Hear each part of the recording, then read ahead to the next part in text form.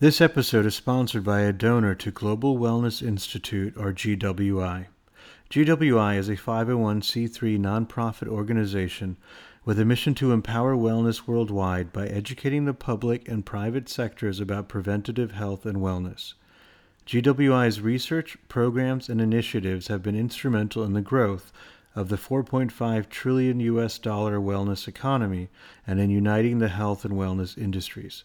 Visit globalwellnessinstitute.org. On this episode, we have Danny Levin. Danny was born and raised during the early part of his life in Philadelphia. At the young age of 10, he lost his father, whom he adored. Precisely 2 years later, down to the same day, he lost his mother. Danny headed to college after residing with an aunt and uncle for a while and studied psychology for 2 years before heading on a worldwide tour. He spent time in Israel, where he nearly became an ordained rabbi, and spent a decade in Northern California living in a monastery as a monk. He left the monastic order, married, and started a family.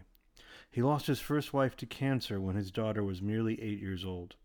He has since remarried and adores the company of his wife and her 2 children. Danny published a book entitled The Mosaic and hosts a podcast of the same name. He also hosts a podcast entitled 50 Conversations with 50 Strangers. Danny, thank you so much for being on our show. It is such a pleasure, Hasim. I have been looking forward to it from the moment we touch base, because you have a gentleness and a kindness that exudes through everything you do, that I was looking forward to seeing the person behind those actions. That's very thoughtful, Danny. It means a great deal to me because the way you present yourself to the world and all the different ways that you do that, I have felt nothing but pure humanity Thank you. and love being expressed from you. And I just, from hearing the podcast episodes, from hearing my friends on it, commenting on their interaction with you, from reading your book, it just speaks volumes. So I have also been very much looking forward to this. I sensed that when we first started to interact and Dee Dee first introduced us, that this would be an ongoing conversation and this would be the first of many points of interaction. I love that. I hope Yeah, that's true. yeah, absolutely. Well, here we And are, my friend. We have a mutual love society coming in. So I like that, right? it's very auspicious beginning, I have to say. Absolutely. We probably should end our interaction now, because it seems like the only way we can go is down, right? Let's attempt lateral Okay. expansion. I So love lateral. we won't go Everything up or down. everything about me is a horizontal reality. Like, one of the things that I'm trying to do, even in the life that I live, is replace vertical realities with horizontal realities, meaning Love that. that if you think of what a mosaic looks like, Yeah. and my book is not about what mosaics look like or any of that, um, but it's if you think about what the image of a mosaic is, it's pieces that are set out on a flat surface. Right. Some are larger, some are smaller, some are taller, some are shorter. But there's no vertical reality. No piece is teaching another piece. No piece is fixing another piece. No piece is helping another piece. There's no real But hierarchy. there's no hierarchy. There's just something in the beauty of coming together with another human being Yeah. that allows both pieces to occupy the same space. But in occupying the same space, they have to get rid of a little of what doesn't belong. Yeah. So true. Because if two of us come in whole and we try and occupy a space that only allows for half of us or three-quarters of us, we're not going to be able to make it. That's so So true. you watch them in mosaic get rid of what doesn't belong, and suddenly you have pieces that come together by their very nature, helping each other get rid of what doesn't belong without teaching or fixing or changing. And the mosaic becomes much more beautiful than any of the pieces on their own could be. Love that. That's so And great. so there's a The beauty new, of human connection. yeah, and there's a new paradigm that I think that is trying to come into the world that we live in, whereas we're tired of being fixed. We're tired of being Yeah. taught. We're tired of being told what to do. But we have the self-help world helping us. We have the government leading us. We have the teachers teaching us. We have the leaders leading us, But what would happen if we turned the telescope around? Mm. it always intrigues me when I go into a room and there's one person speaking to thousands of people. What happens to the common knowledge of the thousands of people that are sitting there? Why wouldn't we create environments where the thousands of people speak to each other Yes, right. and learn from each other and just Yeah. absorb the information of each other rather than thinking that one person is going to teach us something? Be the repository of all knowledge. Yeah. Oh, that's profound. That's well done. We're going to dive further into all these areas, but I'm going to do what you do on your podcast interviews and start with your parents. Wow. A huge place to start for me. And I think that's why I start there with other people. Yeah, My dad was my hero. I Uh, could tell. before It comes we, out brilliantly in your book. thank you so much. Yeah, he, he passed away 52 years ago, 4th of July. Oh, My mom passed away 50 years ago, 4th of July. They both July. passed away on the same day, 2 years 2 years apart. apart, just like So, mine. yeah. So this was, I'm sorry, what did you say? Just like? Was it just like the character in your book, Yeah, Mo? just like Mo. Exactly. Exactly. So when Oh, I the say, joke there is that it's the inverse. Mo is just like you. yeah, no, Bit but autobiographical in that way. it's all good. So when I say Mo, most of the time, secretly, you can replace me Yeah. because he sort of, it is the story of my life fableized, but I didn't want to make it about me. I wanted to Yeah. make it about, um, but that was the biggest moment of my life because I was a mini me before mini me's even existed. Wow. We would go to with my dad. We would go to the shore to, if you know, we were from Philadelphia, so we would go to it. Which is where I studied. Yeah. So which school did you go to, by the way? I was at Penn. Penn. Yeah, of course, beautiful school. So I mean, all hell, they're smart. No, please. Um, It's still but early in the conversation, Danny. You have time to make okay. that decision. I don't think I'll change my mind. So we would go to Jersey for the summer, to Atlantic City. Yep. And there was a board for those people who don't know Atlantic City. In those days, 50 years ago, it was like a cool place to be. And there was this boardwalk, and people would walk the boardwalk in front of the beach, and Mm. there would be these little carts that people would bicycle with carts with people just sitting in them, and people would ride their bikes, and I would walk with my dad. I was maybe 3 or 4 years old. I was maybe 3 feet tall, and Yeah. he was 6 feet tall, and I would hold his ring finger, Mm. and people would stop their carts and people would stop their bicycles just to look at us. Some people would take pictures of us, and I would look at my dad. I said, "Dad, why are these people looking at us and taking pictures of us?" And we had the same exact gait. We waddled in the same way. We looked the same, but I was just a 3 foot version of my dad, who was a 6 foot version. And he was so I was so connected to him that I was him in a smaller version. Amazing. And so at 13, when I was away at camp. Before I was going to camp, he said to me, "I'm going to come and say goodnight to you now, but I'm also going to say I'll see you on Visitors Day, on Parents' Day at camp, because I'm going to leave early in the morning tomorrow." And I said, "Come on, Dad, what are you talking about? I mean, I'm not going to let you go out of the house without me coming down there to see you and say goodbye to you. And I'll give you a big hug. Like, what time are you leaving?" He said, "I'm leaving at 4 o'clock." Then he, "Don't think about getting up. Just sleep. It's not. There's no reason. We say goodnight now. It's 9 o'clock, 9:30 now. Let's just say goodnight. Let's just say I'll see you there. You can sleep. Just there's no reason for you to get up that early." I said, "Come on, Dad, I'm not going to miss that. I mean, what are you, crazy? I'm just not going to miss it. I'll see you tomorrow before you go." Well, 4 o'clock came and went, and I was still in bed sleeping. Yeah. And so I didn't get to say goodbye to my dad that morning. And by the time Visitors Day came, he had already passed away. Yeah. So now I believed in this world that I lived in. I believed in this world that I lived in, but now suddenly it threw me a right hook. Yeah. Of course. Because how could I believe in a world that could randomly take my hero from me, Mm. that could randomly take anything from me in a moment? without me having any sort of sense of being able to understand why. So what I did is I made up a story, Asim. I made up the story that if I had woken up and said goodbye to my dad before he went on that trip, that he would not have died making love to my mom 4 weeks later, that it was my fault that it happened. And as much as that story tormented me because I blamed myself for something that I had nothing to do with, Yeah. it also gave me a sense of peace because suddenly now I lived in a world that had a cause and effect reality to it.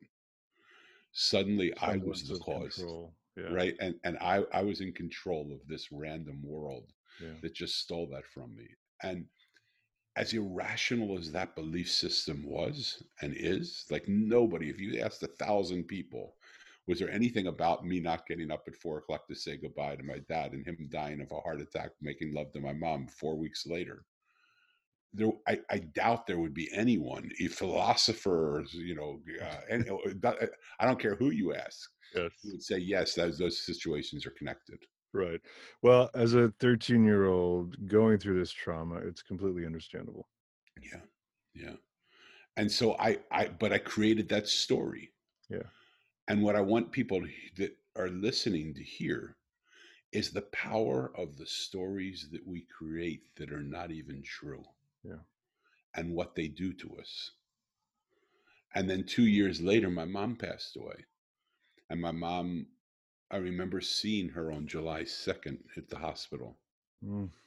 And she had written in her journal just another couple of days. Wow. And she Wow. knew she was going to die on July 4th. And she went into a coma on July 3rd, and we called the hospital and we said, we're coming. They said, she's out. Like, you can sit here, but she's not even going to know you're here. Why don't you just come? I know tomorrow is a big day for you. Why don't you come tomorrow and see her? Well, by the time we got there, she had already passed away on the evening, on in the exact moments when my dad passed away, in the evening that the third becomes the fourth. Yeah. She Wow. passed away on the evening that the third became the fourth, and she was gone too. Mm. And so I made up another story. And the story that I made up is my parents passed away on July 4th to teach me independence. Mhm. They wanted me to know that there was Independence Day here. So they wanted me to know, be independent. Like you can't count on this world around you. You have to be able to be strong. You have to Right. be able to build stuff on your own. You have to figure out a way to survive in a world that is crazy and different. It was only 40 years later, Asim, as I was sitting having coffee talking to somebody about the mosaic, that I realized the message that I had gotten from my mom and dad passing on July 4th was the exact opposite of the message they were trying to tell me. Mm. They weren't born on July 4th. If they were born on July 4th, that would mean independence is life. That's the way to live your life, to be independent. They died on July 4th. And what they were trying to tell me is that when you're independent, you basically die to life because you can't exist independent. It's not, this world was never meant for us to be alone. Disconnection is suffering. Disconnection is suffering. Yes, I wonder where you read that from. uh, and so in the process of writing the mosaic and having that all come through again, what I really saw was, wow, it's amazing how much we invest in the stories we create and how much we believe in those stories, even when those stories are not right. Yeah. Well, it's there's a saying, it doesn't need to be the truth, it just needs to be something we can believe in. Yeah, yeah. But that's dangerous, as you So, pointed out. so dangerous. We need to be sure that our stories are. We need to be careful with what our stories are, because that can Yeah. really impact how we orient ourselves and all that we do in life. And least we grow up fearing our stories. One of the most beautiful things I realized, having written a book and I wrote a book for another hotel called the Andaz in Maui before, Sure. Yeah, I saw about that. and I wrote about. They asked me to tell the story of their hotel, and I said, "Okay, tell me what the story is." They said, "No, we don't have a story, and we want you to create a story." So I said, "Well, how are we going to do that?" And I said, "Okay, I have an idea. Send me your core values. I'll make characters based on your core values, and tell me why people come here. Tell me why you think people are going to come here. They said they're going to come here to fall in love. And so I created a story around this property, which was the home of a family. Mm. And the family got dispersed all throughout the land. And the characters in my story were the family coming back. And they fell in love. There was a love story that brought them back to this island, that brought them back to this That's place. beautiful. I love that. And I didn't even realize that's what I was doing, but I just wrote this love story through these characters that I created. And they had me come to present to their 400 employees. And the day before I was doing that, I was walking on the beach in San Diego. And I had this thought, Danny, what if you didn't create these characters? And I said, I'm sorry, what are you talking about? Like, I'm just walking on the beach talking to myself like an insane guy, you know? And they said, well, what if we just used you and opened you up, and these characters actually were real? And they came to you to bring the story that is the real story of this property back. Mm. And I said, that can't be true. I mean, you know, but like, I consider it. What would that feel like? And it stayed with me the whole plane ride over to Hawaii. And as I'm speaking to the people, I said, look, I'm a very honest person. Like, what you see is what you get. I'm 100% here. I could tell you this BS story that I got when I was walking on the beach, but it's not true. Right. Okay. And yet it won't go away while I'm here. It won't go away. So I feel like I have an obligation to at least present the story that's being told to me in the last moments before I gave this talk to you. Like, let me make this clear. I made up the characters. I built them on your core values. I made up the story. It's a complete manifestation of my own imagination and what I believed you guys wanted here. And yesterday I was walking on the beach, and these voices came to me and said, what if that's not true? What if we told you the story that we wanted you to get because we want to return to our homeland? And the reason why these people are hired is not because they're the best front office person or the best sales team or the best hotel manager or the best chef, which they are, by the way. But they are dispersed family members who used to live here generations and generations. And it's the families of the family of the family. Oh, and it's a callback to our family to come back to our home. Wow. And invite guests to come into our home and be treated as guests in our home. That's beautiful. I love that. And so I said to them, like, you decide. I'm telling you what I believe is real, and I'm telling you what happened to me. Which would you like to have? And from the back of the room, I could hear him. This big Kohana is sitting back there, and he's going, Ohana, Ohana. And Ohana means family. Yeah. And suddenly it starts to spread. And the people around them are going, Ohana, Ohana, Ohana. And suddenly the room, 400 people are chanting Ohana. The lights in the room started to flicker. The doors blew open. The windows opened and shut. And I thought, holy Toledo, like, well, maybe something else is going on here. And I said to them, what the heck happened? And they said, now you know what the power of Hawaii is. Wow. And so we believe that we are the Ohana coming back. That's brilliant. And the amazing thing, the amazing final thing, and then I'll shut up. The amazing final thing is months later, they wrote me and said, whatever you did, whatever you created here, our hotel is testing on its service surveys. We are testing higher than any Hyatt hotel in the world. And we thought, well, it's just Hawaii. And there was another Hawaii Hyatt 10 miles away. Right. And we went and looked at their service scores. They're testing the lowest. So it wasn't because the people were here from Hawaii in this region, and that's the way they treat people. It was the story that we made up, that happened, that people owned, that people took. oh, again, you built connection. Yes. It was something that they could be inspired by, and it spoke to them at their core. Yeah. That's so fascinating. Very interestingly, Danny, andaz in Hindi means way of thinking. Oh, isn't that interesting?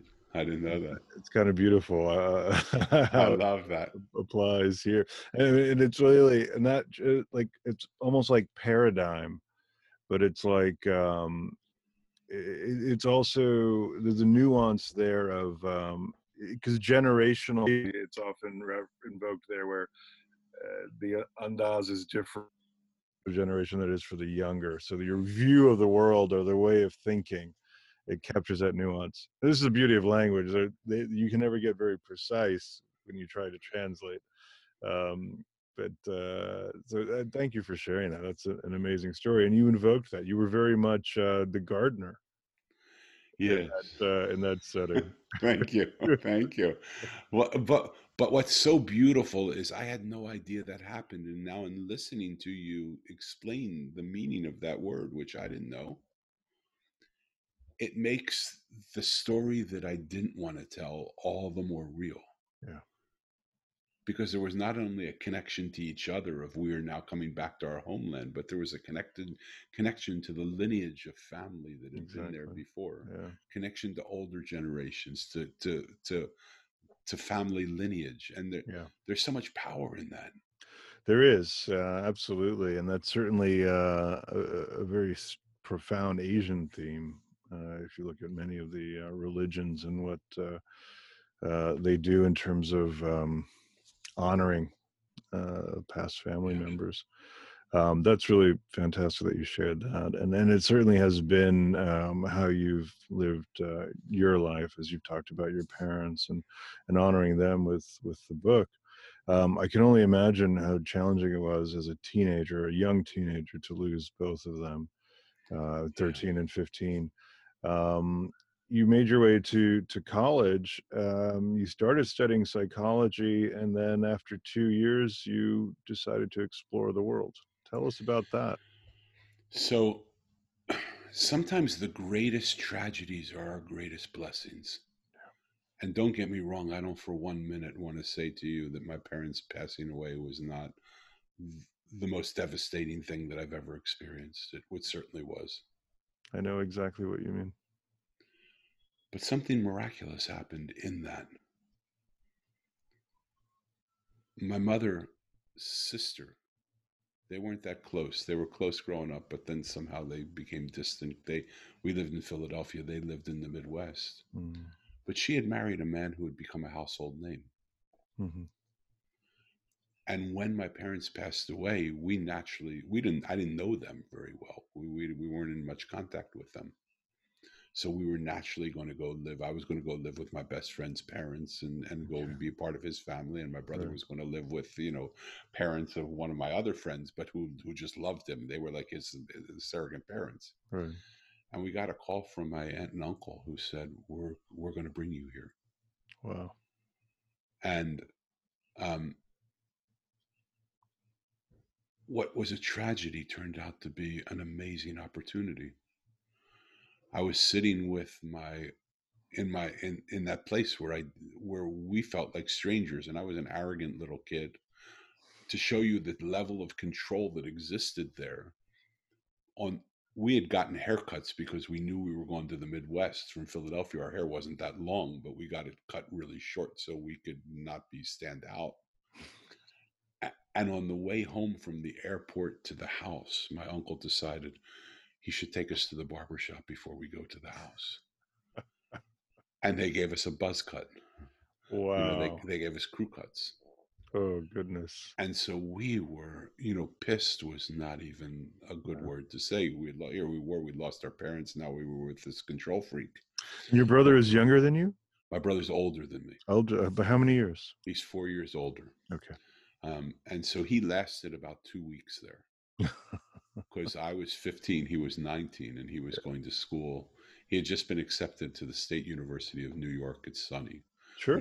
which was a new school that was opening up at that point in time. Oh, okay. And he was accepted. They were only taking juniors, and he was in his senior class, and he wasn't doing great in school because they never captured his creativity. He was always a round peg that was trying to go into a square hole. Yeah. But it's sunny. There were round pegs. There was a school of round pegs waiting to be put into round holes. Nice. And so he went there and he just said, I'm going to go here. This is finally feels like it's a place. And from that moment on, he excelled in his academics. But my uncle couldn't see that. He said, any school that would take you with the grades that you have can't be a good school. I'm not going to let you go there. And I'm going to have you come here and go to the university here in the Midwest. Wow. And my brother said, I'm sorry, that's not going to happen. Good for him. And so my brother left 2 weeks into it. So now I was a 15-year-old kid On your without own. my mom, without my dad, without my brother, living with strangers who, buzz cut me. Yeah. And I was mad. I was angry. You're not my parents. What are you doing? I was defiant.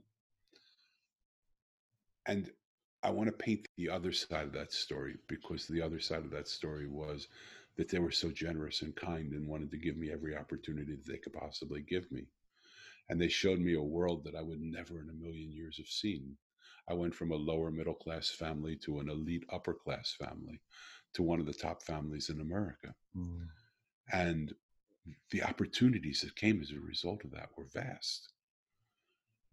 And my uncle said it was in the days where 50 years ago, you didn't give your business over to your daughters. It just wasn't socially correct. Thank God the world's changed.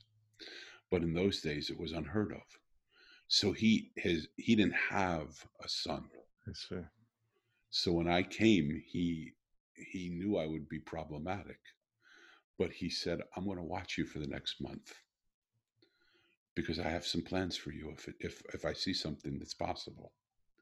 And I said, okay, I don't know, whatever you think you're going to do, go for it. Just let me know what you're thinking. A month later, he sat me down. He said, Danny, I'm going to make your life a beautiful life. I'm going to start you out tomorrow. I'm going to start you out pushing a broom at the office. And I'm going to watch you, and I'm going to allow you to rise to your level of where you can be. And I'm going to mentor you so that you don't get caught and stuck in a certain level. So my goal is that in 15 years, when it's time for me to retire, that you take my seat. And that I've trained you and mentored you and grown you, and you've seen it from the bottom up, and you've done it. What do you think? And so I said, boy, what a generous, kind offer. But I have no idea who you are. Yeah. So I don't know if I want to be you. Yeah. I'd like to take a year and watch you. You took a month, and you're way smarter than I am. You're way, you know a lot about, you have great instincts. I know nothing. I'm a 15-year-old kid. So let me watch you for a year and just see if the offer you want to give me of having all of this is something I even want. Yeah. And he said, Danny, do you know that 99.99999% of the people in the world would have said, where's the broom closet? Let me go. Why start tomorrow? Let me start today. I said, just our rotten luck that I'm the 0.0000. Not your rotten luck. 0.1. Well, mine too. Everyone sort of. So a year later, we had a lunch together, and he said, what's the answer to my question? I said, I have 3 questions. And in answering those 3 questions, we both realized it wasn't my place to be. Yeah. And so that's so good. I pretty much got excommunicated. Yeah, I know what that's like. and tell me, how did that happen for you? No. Please continue the story. I really just want to communicate. I can empathize with that, and there'll be a chance for me to share that. Okay. But not at the moment. All right. So what I realized is that money to people who are rich means the ability to control people. Yeah.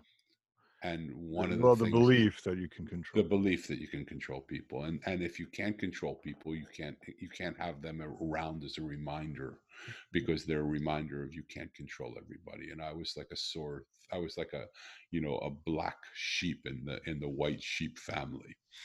And so, to their credit, and really to their credit, they tried multiple times to cross their line of excommunication and help me along in my way, but each time it felt like it had a string of attachment to it. Of course. Yeah. And each time, as good as the offer was, never as beautiful as running $1 billion company. I mean, who turns down the offer to be trained to run $1 billion company? I mean, you got to be. My good friend Danny does. Yes, there you go. But I would invite you to find 4 more people to fit onto the hand of that person, right? I don't think you will. Nope. So No, you basically, you have a middle finger sticking up to the world, and that's about it. Right? Uh, Um, but it's and really admirable, that choice that you made, because thank it you. lacked authenticity for you. Yeah, the truth of the matter is, I don't think I would have made it anyway, because I, I don't, I You didn't care enough about it. That was clear, and it wasn't your calling, but also I think you sensed that you didn't really care what happened with the business, whether it went to two yeah, billion or plummeted. It was all the same. It just didn't capture your imagination, your interest in that way, and I respect that a lot. yeah. What I saw in the time that I was there was that, as happy as they presented, they didn't think they had any friends, because they thought the people only liked them for their money. Mm. They were worried their daughters were the people that were coming to marry their daughters were only marrying them because of their last name. And so, when I looked at the world that I would be involved in, I just said to them, why would you want to give me this gift? Yeah. Why would you want to give me the gift of not having friends because I think all the people care about is what I can give them? That's not a world that I want to live in. And even if I could live in that, why would you give that gift to my children? Yeah. And even if I could live in that, why would you, like, if I'm coming up pushing a broom from the bottom to the top, and I see things that I think could be adjusted to make the company be even stronger, and have more of a culture of harmony together, would you allow me to make those changes? My uncle said, why, Denny, if it ain't broken, why fix Don't it? fix it. Yeah. Right. And Well, so I that's said, very so what do you true. think? Where do you think our opportunities lie here? Um, so I went to school to study psychology, because I was still looking like Mo. Yeah. I was looking for that place called heaven. Here it seemed like it was in running $1 billion company. Like, that's heaven to most people. Most people would say, boy, given that opportunity, who gets the opportunity to do that? That's my heaven. That's what I've been looking for. That's all I want. Everybody just wants to make money and have money and do all the things that money can do. That wasn't where I was looking. I was looking for that unconditional love that my mom and dad gave me, that I couldn't find anywhere. I didn't find it in my aunt and uncle. I didn't find it in the business that they had. I didn't find it in the excommunication offer that was given. It was a very conditional offer. Yeah. When I went to school and studied psychology, I took all the courses to get an undergraduate degree in psychology in 2 years. And so by 18, I had done all that. And I said, what are we going to do? Is just spend more money to take filler courses? This isn't what I want to do. This isn't answering the questions. So I put my thumb out on the road and hitchhiked around the world, Nice. in the hopes Oh, that I would meet people that were right. just people that I would share experiences with, and through their experiences of sharing people with people and connecting and having those experiences, I would learn something, and I learned a lot. But that wasn't my freedom either. Uh, and so then I went to a seminary. On my trips, I was traveling en route to India. I was going to go to Mm. see a teacher that I wanted to see, and I got waylaid in Jerusalem, Israel. Okay. And this is where you studied to be a rabbi, but Studied to be a didn't rabbi. become ordained as one. Yeah, and the wise man in my book was the rabbi that Uh, stopped me from going to India, wow. because he said to me, he was an old holy man who I met through a book that told me there's a wise man, holy man, who stays up every night from 2 to 6 in the morning and wants to see people in those hours. And so I went to sit with him. And have you ever had this moment where your arm goes pins and needles and you can't move it? You literally have to pick it up with your other arm and move it. Yeah. My whole body went like that. So as when I entered the doorway to come see him, I couldn't move my body. My body was pins and needles. I couldn't move. And I was trying all the time to get to this chair. And this was a lot of years ago. This was when I was 18 or 19 years old. So this is, a lot of years ago. So we didn't have computers. We didn't have downloads. I didn't know what that even meant. But I felt this man like downloading me into his system. And within minutes, I felt like this guy knew me better than any person had ever known me. Finally, somebody had gotten me. Finally, someone knew me. Finally, maybe I was getting closer to that thing that I was searching for. And eventually, I'm pushing to get to this chair, and eventually, he released what I think was this force field that he put up that kept me stabled there. And I stumbled into the chair, and he looked at me like, "Whoa, look what what?" That's a little clumsy. And I sat down, and there were men sitting at a table with beards that make mine look like just stubble. Right. And they looked like they were wise and holy men, and he was sitting with 6 or 7 of them, and he says, "Come sit down."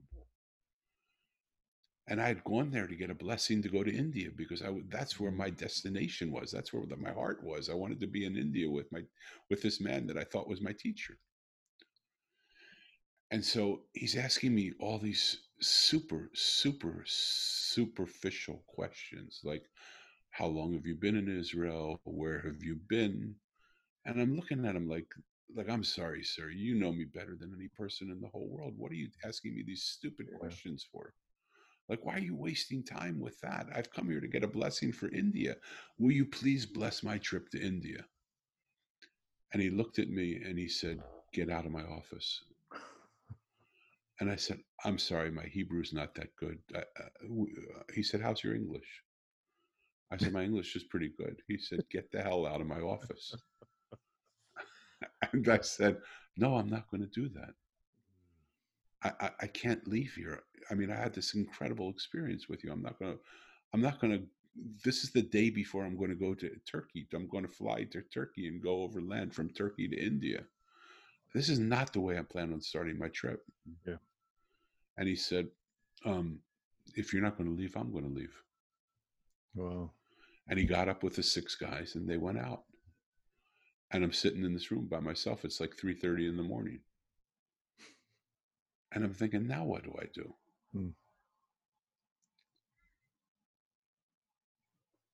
He comes back into the room. One of his students comes back in the room because in Judaism, you need 10 men to say certain prayers. Right. I didn't know those prayers. I said, "I don't know the prayers." They said, "Are you Jewish?" I said, "Yes." They said, "Just come. You don't have to do anything. Just sit there. Just the fact that you're there is we have our 10th man." So the Rebbe's one of the 10 men. So I look at him and he looks at me out of the corner of his eye. I said, "I think I got you. You owe me one now because I got you to your 10, right?"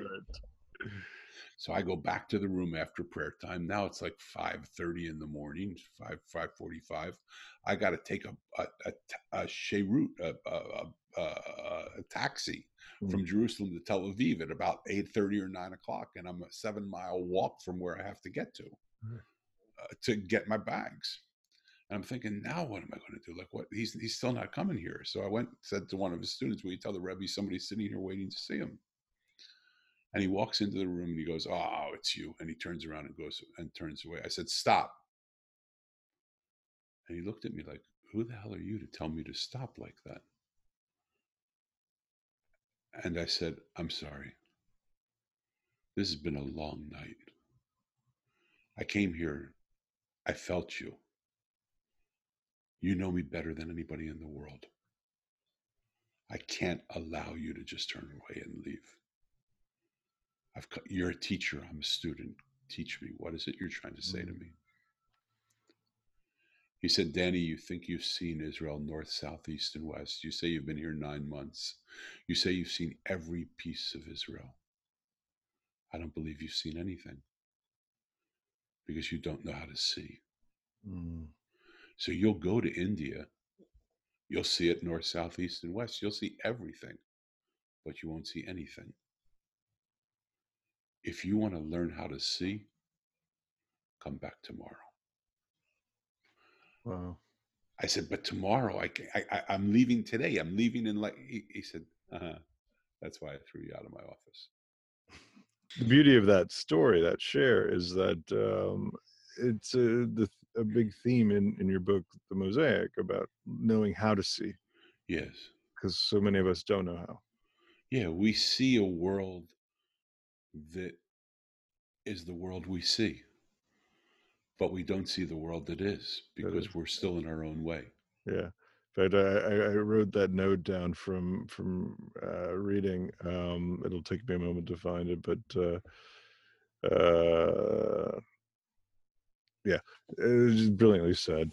You were there in Israel for 5 years, and then you went to the Sierra Nevada mountains, and Yes. you were in a monastery for a while. Yeah. Monk. I lived as a monk for 10 years in a monastery in Northern California. Amazing. Wow. And all in search for the heaven, because I thought being in Israel and being amongst a group of men that were beautiful, I was one day away from being ordained a rabbi. And I just looked and I said, I can't do this, because my whole of my prayer time is being spent telling God how glorious he is, how fabulous it is. I'm talking all the time. I'm not listening to him. He's probably trying to tell me something, but there's not time in my prayers. There's no time within the prayers that I say to listen to what he wants to say back to me. And I went to the Rebbe and I said, "Where's the time to listen?" And they said, there's a prayer that we have that gives you about 18 or 20 seconds of quiet. It's in those 18 or 20 seconds of quiet that you have to hear what he's saying to you. I said, well, what if I can't? What if I'm, too dense? So the idea of sitting in quiet, the idea of sitting in solitude, the idea of sitting in meditation and not having to tell God how glorious he is, I think he already knows that. I mean, I can acknowledge that I love him and I adore him, and just like I would in a lover relationship with a woman that I would be with. I mean, it's important to tell your lover that you love him, Yeah. or love her. Absolutely. But if you spend all your time saying how much you love her and don't give her a chance to tell her, to hear what she feels for you, you don't have a relationship. That's right. It's one way. Yeah. Yeah. Well said. So having 14 hours of the day where I could sit in quiet and just be with my beloved and not have to talk Mm. and just listen to all the gloriousness of what I was hearing. So Israel taught me to see. The monastery taught me to listen. Listen, that's beautiful. Wow. I'd love for you to talk about your first marriage, and you talked a little bit about Hay House, and I think that was another opportunity where you created this amazing company out of a much smaller footprint. But I'd love to talk about how you lost your wife to cancer, and then of Yeah, course your daughter Alyssa. Am I yeah. pronouncing that right? Elisa, yeah, Elisa. close. Yeah.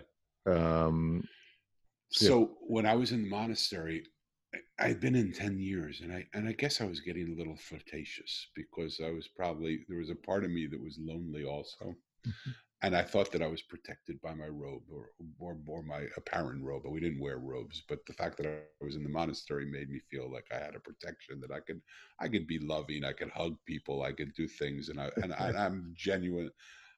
And um, I went away because I was leading pilgrimages to different holy places and bringing people from our community to those places. And so I went to Israel, went back there, and instead of going as a Jewish man going there, I went to walk the footsteps of Christ, because now that was an important thing to the people in the community we were in.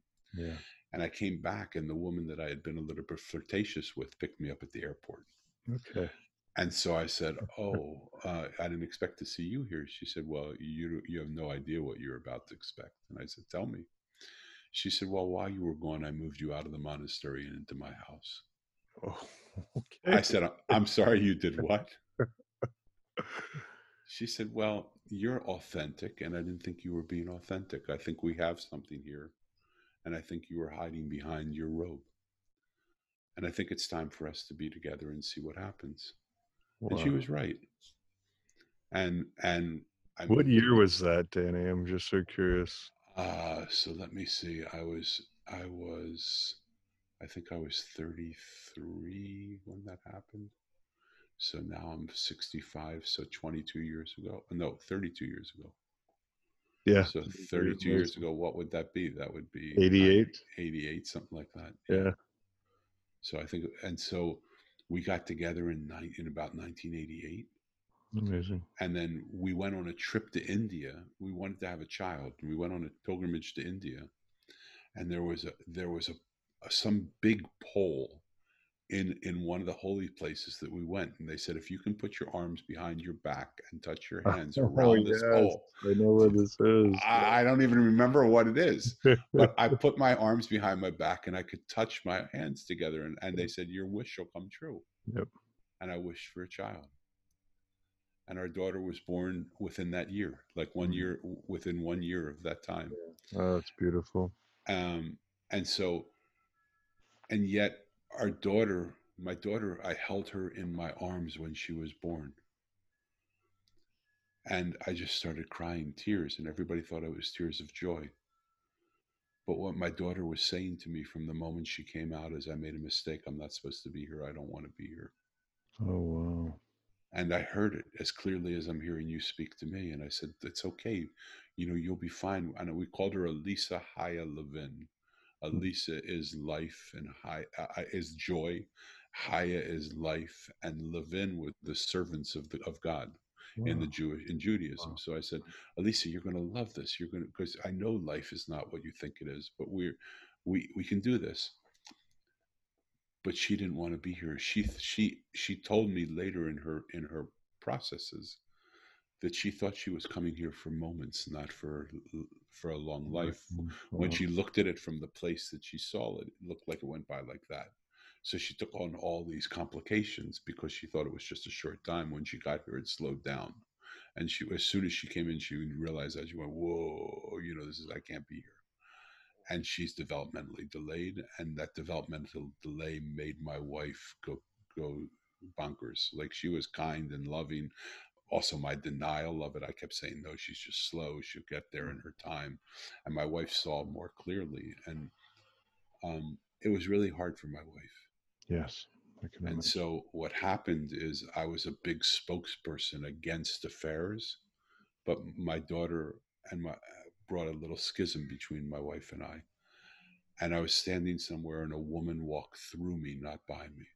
Mm. And literally, her DNA remained in me, and my DNA went into her. And she stopped. And I said, don't stop, just keep walking. I don't have any idea who you are. I'm married. This is not something I do. I don't know what the heck is going on, but just forget it ever happened. But neither one of us could forget it ever happened. Good, yeah. And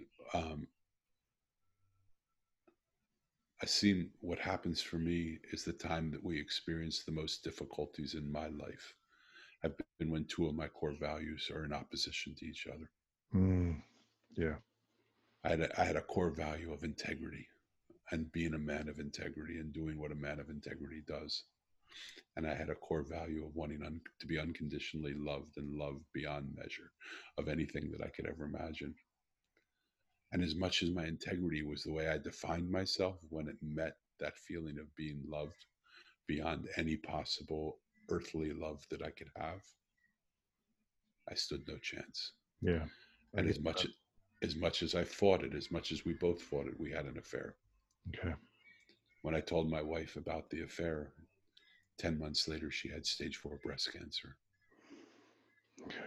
And she went through the most painful death you could ever imagine. She went through 5 years of fighting her cancer. The last 2.5 years, she was in blood curdling, screaming pain for 45 minutes every 45 minutes. So she would be 45 minutes in blood curdling, screaming pain, 45 minutes with no pain, Relief. Wow. all day, all night. And so I would go from being taking care of her, and I'm the great white knight at that moment. Nothing bad happens to people when I'm around them. Mm.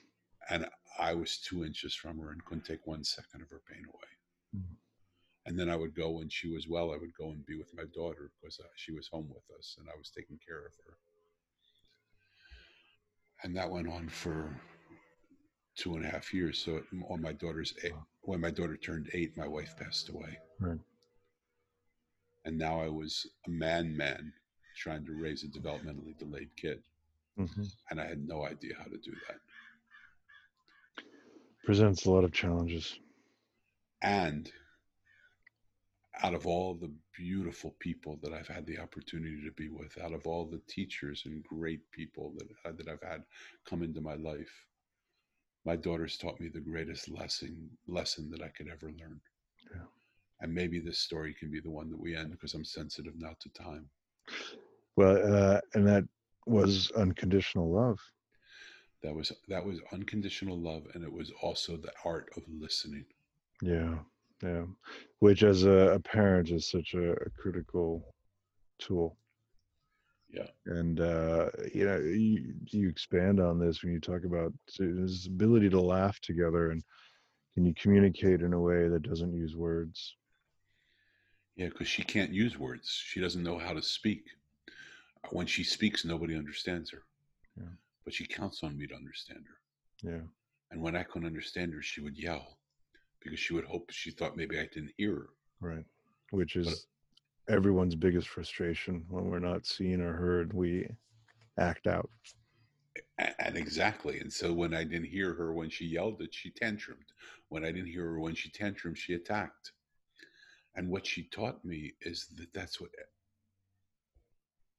So I said to her, in my frustration, Elisa, we have to find a way that you can speak to me without words. Mm-hmm. Yeah. And she said, I am, Daddy. Mm. And she was putting thoughts into my head, it turns out. Wow. And as soon as we realized that, she's never screamed, she's never tantrum, she's never attacked again, because we realized that we know how to hear each other. But here's the thing, Asim, every single person that I meet, every single person that I work with, every single person that comes across my way follows those same exact patterns. Yeah. When they speak and they don't get heard, they yell. When they yell and they don't get heard, they create a scene. When they create a scene and they don't get heard, they try to destroy. And so it is such it is such a powerful lesson about learning how to listen to another human being and the power that comes when we do listen to another human being. Yeah, it's true. When we truly listen. Yeah. Small example with my son. He is such a sweet boy, and he's loved at school. They call him the mayor at his school because everybody knows him and adores him. At home with me, he uses a lot of profanity. And my instruction to him at the outset was, you can use profanity if it's warranted, but you got to know how to use it. If you use it all the time, people are going to think you're uneducated or you don't know what you're doing. But those words have a lot of energy, so be thoughtful about it. And he was just throwing them left, right, center. And I tried disciplining, I tried scolding, I tried taking away privileges. Nothing was working. Finally, when he did it again, I said to him, you know what, Millen? Daddy really loves you. I see you. I hear you. Is there something you want to do together right now? That's the only thing that made him stop. Yeah. Yeah. I had to really listen to what he was saying. He just wanted attention. So the beautiful thing is how you saw that. But that's the same thing that happens with CEOs of companies. That's the same thing that happens with employees in those companies. That's the same thing that happens in the medical profession, in our political world, in our education system. We all do the same thing. And when we realize that if we would just take the time to sit and say, what is it? Like, I'm interested. I want you to talk to me. What is it that you're trying to say? As soon as she didn't need to tantrum or yell or tantrum or attack. Yeah. Once she feels heard, she doesn't have to do that because she feels heard.